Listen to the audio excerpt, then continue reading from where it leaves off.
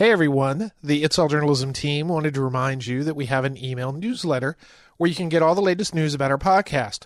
Go to our website, itsalljournalism.com, and follow the link to subscribe. Thanks, and enjoy the episode. We can publish some ideas that seem pretty out there, meaning literally out in the future. But even with those pieces, we do try to ground them in the here and now as well, and have the author include what this means for how we should be thinking and acting today. With so many journalists focused on breaking news and the here and now, there's a desperate need for someone to stick their head up, look down the road, and imagine the stories and issues we'll be dealing with in the future. I'm Michael O'Connell. This is It's All Journalism. Noema is ancient Greek for thinking, or the object of thought. Noema is also the name of a magazine from the Berggruen Institute that explores the transformations that are happening throughout the world. Today I'm joined by Noema's executive editor, Kathleen Miles. Kathleen, welcome to It's All Journalism. Thanks so much. It's great to be here. Before I turn to the mics, I told you that I'd been looking through your magazine. It's really kind of an impressive publication, and it seems kind of unusual at this point to be putting out new magazines in print. So we thought it would be really interesting to bring you in and to talk about it. So to start with, tell me a little bit about yourself. How did you get involved in journalism? What was your journey to Noema? Well, initially, actually, I wasn't quite ready to go straight into journalism, perhaps because I unconsciously knew that it would stick and I wasn't ready to settle in, or perhaps because I wanted to have more breadth to my career. So I got some pretty colorful on-the-ground experiences first. I was a political action coordinator during the Kerry presidential campaign for the International Iron Workers. I was a field investigator investigating unfair labor practices at the National Labor Relations Board. I was a intercity English, history, humanities teacher with Teach for America. And I was also a district representative for Congressman Adam Schiff. So yeah, my journey has been winding, and I've had some very rich, eye-opening experiences along the way. And I love them all, but I didn't quite want to commit to one for the long haul because I have too many interests. Was always just drawn to being a generalist with my information consumption, perhaps to better see the bigger picture and interconnectedness of the fields that I've dabbled in and beyond. So I finally caved to the pull of journalism and got a gig at the NPR station here in LA, KPCC. And from there, I went on to be an editor and reporter at HuffPost, covering economics and politics mostly. And while I was there, I met Nathan Gardells, the editor-in-chief of what would become Noema. And we had a couple long conversations about what he was working on and how I thought I might contribute. And the rest is history. I've been a journalist now for over 10 years. Wow. For this magazine, and certainly for the path that you sort of, where you ended up, I think a lot of that early work probably helped to sort of inform kind of who you are and your perspective on things in a good way, I would imagine. So tell me a little bit about Noema. You mentioned that you were sort of discussing the concept of it. What was the initial idea and how did it sort of come about?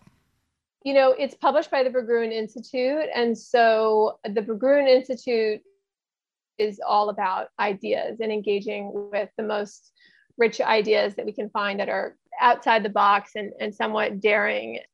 The idea for Noema grew out of something called the World Post, so Noema launched in the spring of 2020.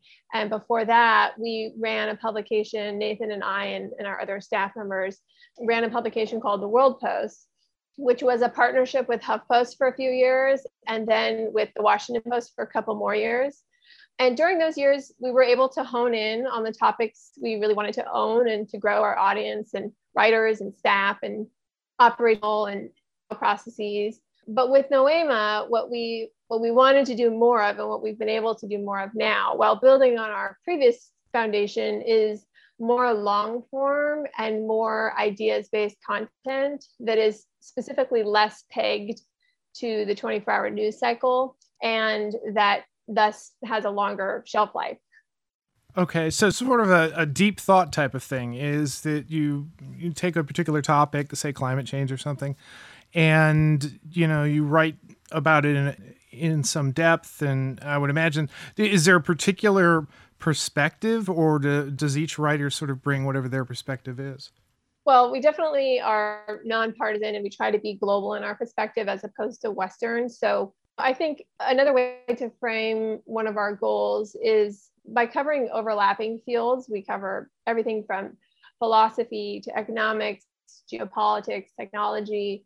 Our aim is to get out of sort of the usual lanes and cross those disciplines and social silos and cultural boundaries. So we do publish a lot of academics and we have academic readers. That's not all we are, but speaking specifically of the academy and academic journals, unfortunately, they do still tend to silo disciplines. So philosophers tend to publish in and read philosophy journals, and biologists tend to read and publish in biology journals and so forth. So we're aiming to capture some of the most innovative and unnoticed ideas in those academic and cross-disciplinary spaces and making them more accessible to a wider audience. And then on the sort of more traditional journalism side, with revenue sources drying up and fewer journalists given the time they need to dig deeper to explore the underlying issues, we saw an opportunity to, with our resources and our time, fill that gap and sort of to bridge the gap between journalists and academics who can be somewhat siloed from each other, as well as artists and scientists and novelists and others, to make sure that we're covering topics that are often overlooked in the news cycle. So I guess what you're saying is you're not necessarily tied to the news cycle, but you may have produced works that touch on issues that are, current and of interest, but also, I guess, surface things, topics, and maybe ideas that people aren't focusing on. When I got the magazine, I was kind of surprised it's around a particular theme. I mean, do you set out to, okay, this is what the theme is going to be, or do you, how do you plan an issue like that? Well, so our print issue only comes out once a year, and that's because we're covering great transformations that sweep hundreds or thousands of years. I mean, our topics are pretty up in the sky that way. So our content tends to be pretty evergreen. So once a year makes sense. So our annual edition it's a physical archive of some of our most noteworthy and evergreen pieces of the year. So we don't know at the beginning of the year what the issue theme is going to be, but we tend to answer your earlier comment, while we are not in the news cycle, we're definitely more tapped into sort of the conversation in the zeitgeist than a lot of philosophers and theorists are in academia, who can be pretty detached and pretty theoretical. So we're sort of trying to not be so immediately attached to what happened if it happened more than 24 hours ago, it's already on news, but also not be like academics can be at times, which is, who cares if it's relevant at all to today's problems. It's interesting to me, so I'm going to pursue it. So going back to print, we're bringing in content that fits what I just described, and then often the theme will come to us. It will become clear what our writers are focusing on and what we have found ourselves focusing on. We've only done 2 print issues, so I can't say that it'll always be that way. It might be that we have an idea and we're much more sort of determined to have our writers fit our idea, as opposed to going a little bit more with what our writers are writing about. You keep saying you're writers.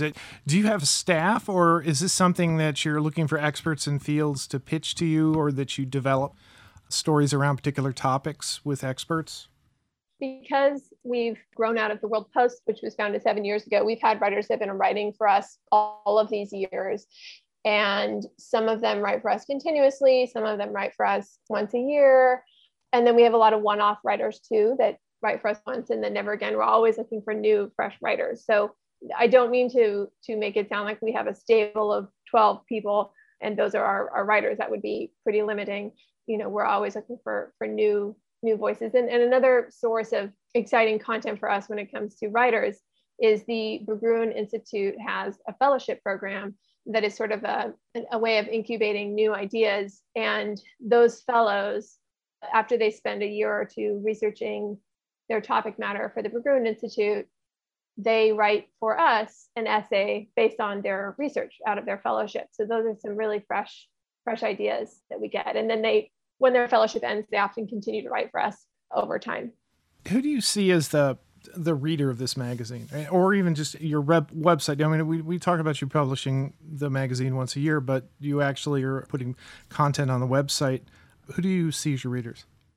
For one, many of our readers are pretty similar to our writers. So again, they're academics, writers, scientists, and then of course, people from varying backgrounds who are intellectually curious, who want to delve more deeply into the issues behind the news, and who aren't prepared to go navigate the plethora of academic journals, which are not very accessible to non-experts, even though some of the ideas would be fascinating to a wide audience. And then, of course, also, not of course, but importantly, a part of our audience, we have some pretty elite readers, including current and former heads of state. And this elite network came to us largely through the Berggruen Institute and its two co-founders, Nicholas Berggruen and Nathan Gardels. So yeah, it's pretty cool that we can see some of these leaders, including business leaders and prominent intellectuals, actually opening up our newsletter each week and sometimes writing to us to compliment it, because these are people who are actually in a position to take some of the ideas and policy prescriptions we publish and run with them. So that's pretty exciting. You've mentioned the Berggruen Institute a couple of times. And for those who don't know what its mission is, what are they trying to do as an institute? What are they trying to do with you as a magazine?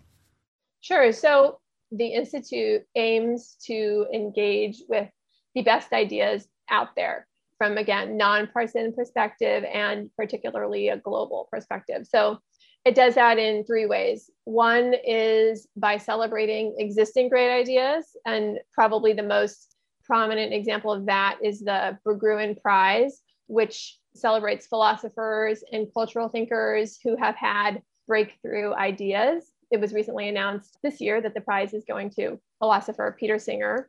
And the second thing the Institute does is sponsor new ideas, as I mentioned earlier, as a kind of ideas incubator. So it does that through staff researchers writing white papers, and also through the fellowship program that I mentioned earlier, which is, a program in which these fascinating individuals are offered fellowships to study the issues that the Institute is focused on.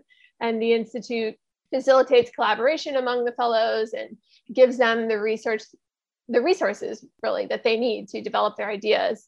And then lastly, the Institute disseminates great ideas. So it does that through Noema Magazine, through events and salons, and through a book series with the University of California Press. So yeah, there's this pretty clear synchronicity between the Institute goals and Noema, which, makes us feel pretty lucky to have the Institute behind us. The focus on ideas and on transformation, the things that are changing, constantly changing in our world, I think it's such a richest source of stories and ideas. What do you see as the challenges of, covering transformation and new ideas? What do you have to do to sort of find something that you think needs to be amplified and shared? It's a moving target, of course, and sometimes we can publish some ideas that seem pretty out there, meaning literally out in the future. But even with those pieces, we do try to ground them in the here and now as well, and have the author include what this means for how we should be thinking and acting today. One helpful medium that I've been thinking about recently is science fiction. It's something that we've just started to publish a bit at Noema. We published a fantastic short story by the Hugo Award-winning Chinese sci-fi writer Hao Jingfeng. And we have another one coming soon by James Bradley. And we also have a few stories in the works with some Cli-Fi authors, Cli-Fi being futuristic fiction focused on climate change and imagining how we might respond to it. So I'm looking to publish more science fiction stories that specifically only go out 1 to 10 years rather than, let's say, 500 years out, where you're making, these kind of wild, imaginative guesses rather than an informed prediction or possibility in the near term. So another example, recently we had a writer who had a really innovative idea for data policy. And instead of describing what it should look like, he pretended he was writing a year in the future and described what it does look like. So this kind of writing lets you play out policy proposals so that people can actually imagine and see what you're envisioning through often a fictional character who has lived it or is living it. So that's one way. That's a real interesting approach. You know, a lot of people wouldn't necessarily think, especially if you're looking at it from a journalistic standpoint, that, I got to report the facts. I can't just make stuff up. But using science fiction as a tool, as a way to tell something and imagine something in and of itself, maybe it isn't true or whatever, but the truth that informs it is something that the people who are reading it, the people who may be making policy decisions, it allows them to think in a different way. Maybe imagine something that's very similar to what's in the science fiction story. Anyway, so I think. I don't know. So what's a typical day like for you as an editor? Well, there isn't really a typical day. I mean, it depends. Right now, we've just hired up a couple of people, so that's changing my workflow. But we are constantly commissioning and editing. Essentially, it's those two categories. So we're commissioning. Under the umbrella of commissioning, I would include fielding pitches. So we are fielding pitches we like our pitches to be at least a couple paragraphs long, if not preferably the whole draft. So I'm reading draft submissions that come in cold. We get a fair number of cold submissions from people we don't know and from writers that we know. So I'm reading those. I'm discussing with my team members if they work for us or not. If they aren't quite right, can we edit them in a way that works for us or not? Those are not easy decisions to be made, especially when these are often long pieces. They're 4,000 words sometimes. So we have to determine maybe there's a section of it that works for us. Those are the inside out or outside in pitches. I like the ones that come from the out. But then we have also our own internal brainstorming sessions where we come up with what we want that we don't have. What topics do we want to cover? What ideas have we seen percolating that we want to read more about? And then kind of like a casting director, who do we want? Who's the person to write that, to explore that topic? We don't tell the person, this is what your thesis is going to be, this is what your opinion is going to be, but rather this is the question, this is what we're wondering about, could you explore it some more? And the exploring is the process. The product is they need to have a thesis that is declarative and backed up with details and examples. It's not that the piece itself is just sort of exploring and leaving where it needs to have an angle. But yes, that's the commissioning side where we're sometimes reaching out to people cold, sometimes going to people that have written for us before, and then fielding the pitches that come in. And then on the editing side, particularly because these are such long pieces, it's a process. There are multiple rounds back and forth with the author. There's a fact-checking round that can have multiple iterations as well. Then there's packaging, what we call packaging, which is pull quotes, headline, deck, artwork. I'm sure you noticed that our artwork is pretty standout and pretty unique. We commission individual artists to create original work based on the essay. So again, that requires time that most mainstream media outlets don't have. And we take the time right when we get a draft. If we determine it works, right away before we even edited it, we start working our art director. We explore same kind of casting deal. Who's the right artist for this? We find the artist, we begin the conversation, and we have pretty editorial process there too, where we want to make sure that the art accurately reflects the message and the nuance of these really long, complicated pieces, because it's pretty easy to get it wrong if you're not carefully reading the text. That's in a nutshell what we do.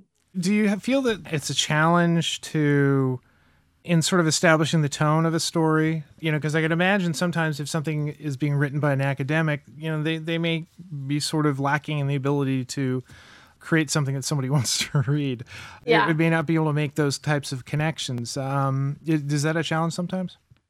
It is a challenge. And it's a challenge that, again, most other media outlets don't have the time to take on. So I do think that that's one of the things that makes us unique, is that we're willing to take on some writers that might not be the easiest, because we know, well, not always, but if we read it and we see that there's something really interesting there, we want to work with them. And that of course requires them to be pretty flexible when it comes to our substantial editing, and that needs to be agreed upon from the get-go.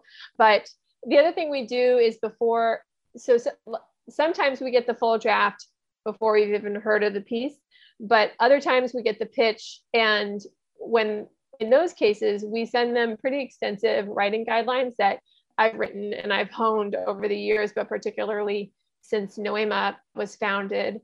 And those have a lot of guidelines and tips that are supposed to help, writers, particularly academic writers, learn what we're looking for, how to make your voice a little bit more colorful, a little bit more inviting, and how important the lead is, and how important it is to have concrete examples and not be too vague or theoretical.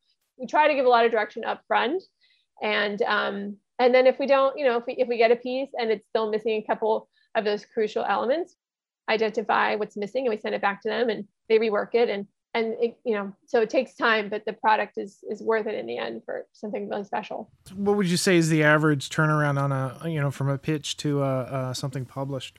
Oh, it really ranges. It can be a month, it can be a week, and then everything in between.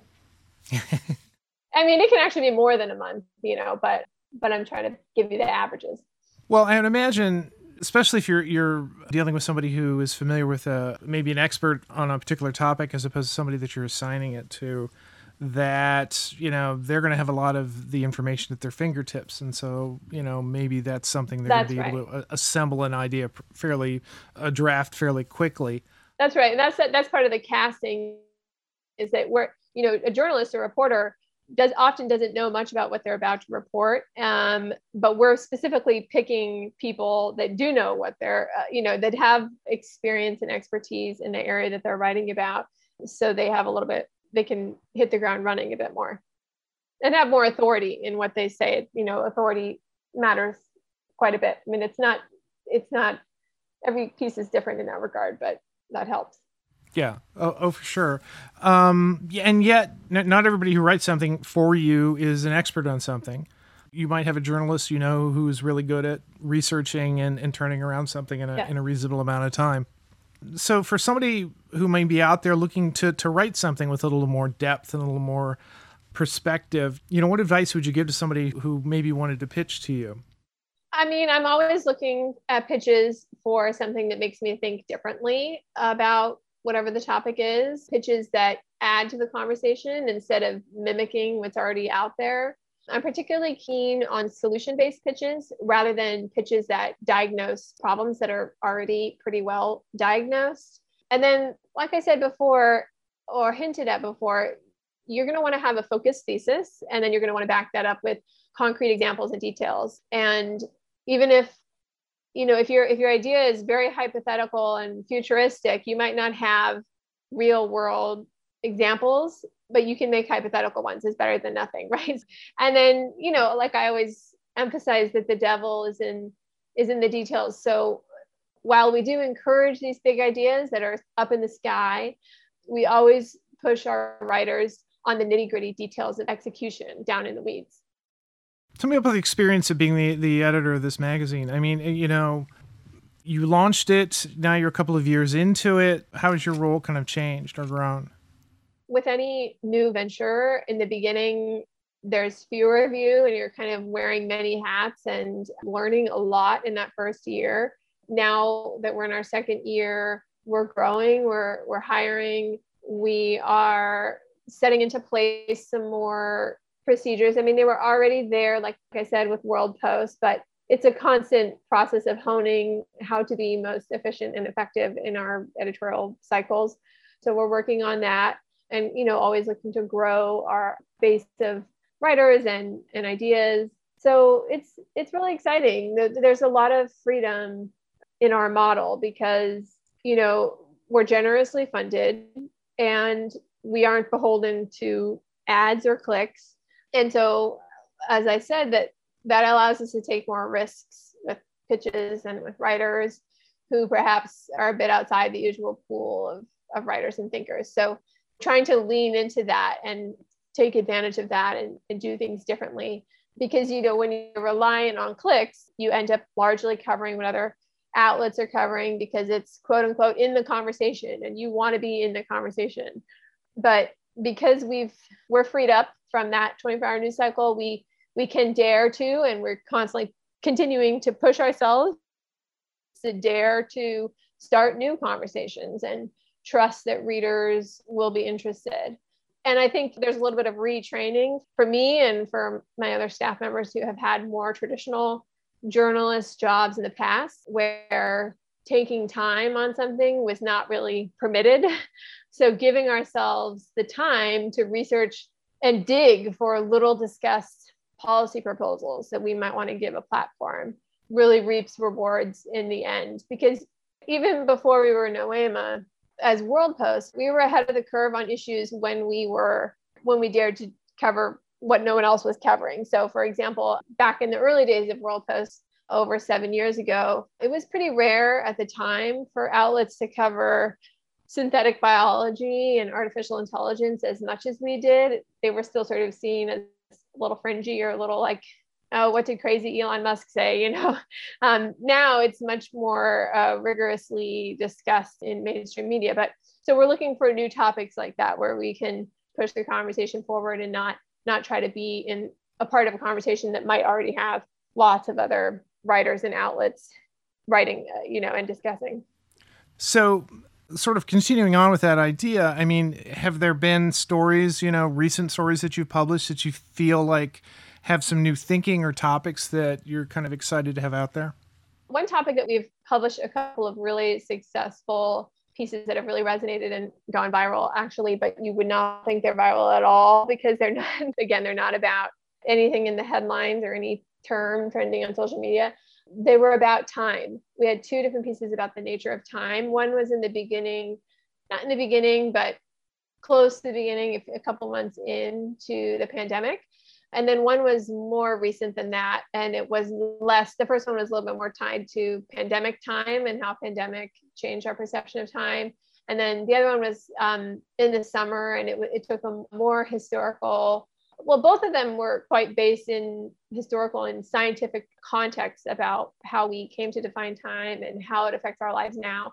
And the most exciting part about both of those is that they open this question of, do we need to redefine time to better suit our world now and to better suit our lives now? And the implication is yes, that we probably should. It's probably time for an update. And I think a reason why it resonated with people is because people do, right there in the title, when the tyranny of time, I think people do feel like time is tyrannical and a bit too controlling, and they're not actually following their own biological clocks or their own sort of animalistic needs and desires on the timeline. They're just looking at the machine, which is the clock, and letting it dictate everything. So that's one example of a kind of a wonky topic, a little bit more philosophical, but again, because we have more time, speaking of time, how crucial it is we have it, and we're able to take on these kind of more complex, wonky topics and put in the hours that it takes to transform the text and make sure it's accessible. Accessible to a wider audience. I think in those two cases, the writers were just so fantastic. We didn't actually have to spend too much time on it, but there are good examples of one of our goals, which is to frame the issues we cover in historical context and often philosophical context and social context, so that it's, framed in the bigger picture, sort of 10,000 feet from the sky. And that's the unique approach, I think. I think that the pandemic gave a lot of people time to think about things like that, about time, about how they're spending their lives and whatnot, and making them more receptive to these ideas. Yeah, and people are happier. They're saying that, they're sleeping when they need to, when they want to. They're eating when they need to, when they want to, as opposed to when the rigid clock tells them to. And people are opening their eyes to this whole different lifestyle. So we can talk about that now among everyone, at the water cooler. But what if we get an expert to place it in historical, social context about how time has changed and the perceptions have affected our lifestyles over the past couple 100 years? That really enriches the conversation I think a lot of people are already having. Kathleen, thanks for being on the podcast. This is really kind of fascinating. I like the idea of having a publication that has a little time to focus on big ideas. And I congratulate you in doing that because I think that's really kind of important to have a publication like this.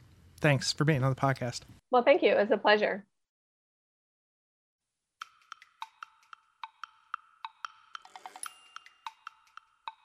You've been listening to It's All Journalism, a weekly podcast about the people who make the news. You can find out more about us and download past episodes at itsalljournalism.com. While you're visiting our website, sign up for the It's All Journalism newsletter. You'll get all the latest info about our podcast, including episode notes and news about live events and upcoming interviews. Go to itsalljournalism.com to subscribe. Speaking of subscribing, you can subscribe to our podcast on Apple Podcasts, Podcast One, Spotify, SoundCloud, Google Play, and pretty much anywhere good podcasts are found. If you'd like to help us grow our podcast, like and share our episodes on social media. Look for us on Facebook, Instagram, and Twitter. It takes a lot of people to create an episode of It's All Journalism. Nicole Grisco produced this episode. Amber Healy wrote our web content. Nick Dupre wrote our theme music. Lemia Brust helped with our booking. Steph Thomas is our social media manager. And I'm your host, Michael O'Connell. Thanks for listening.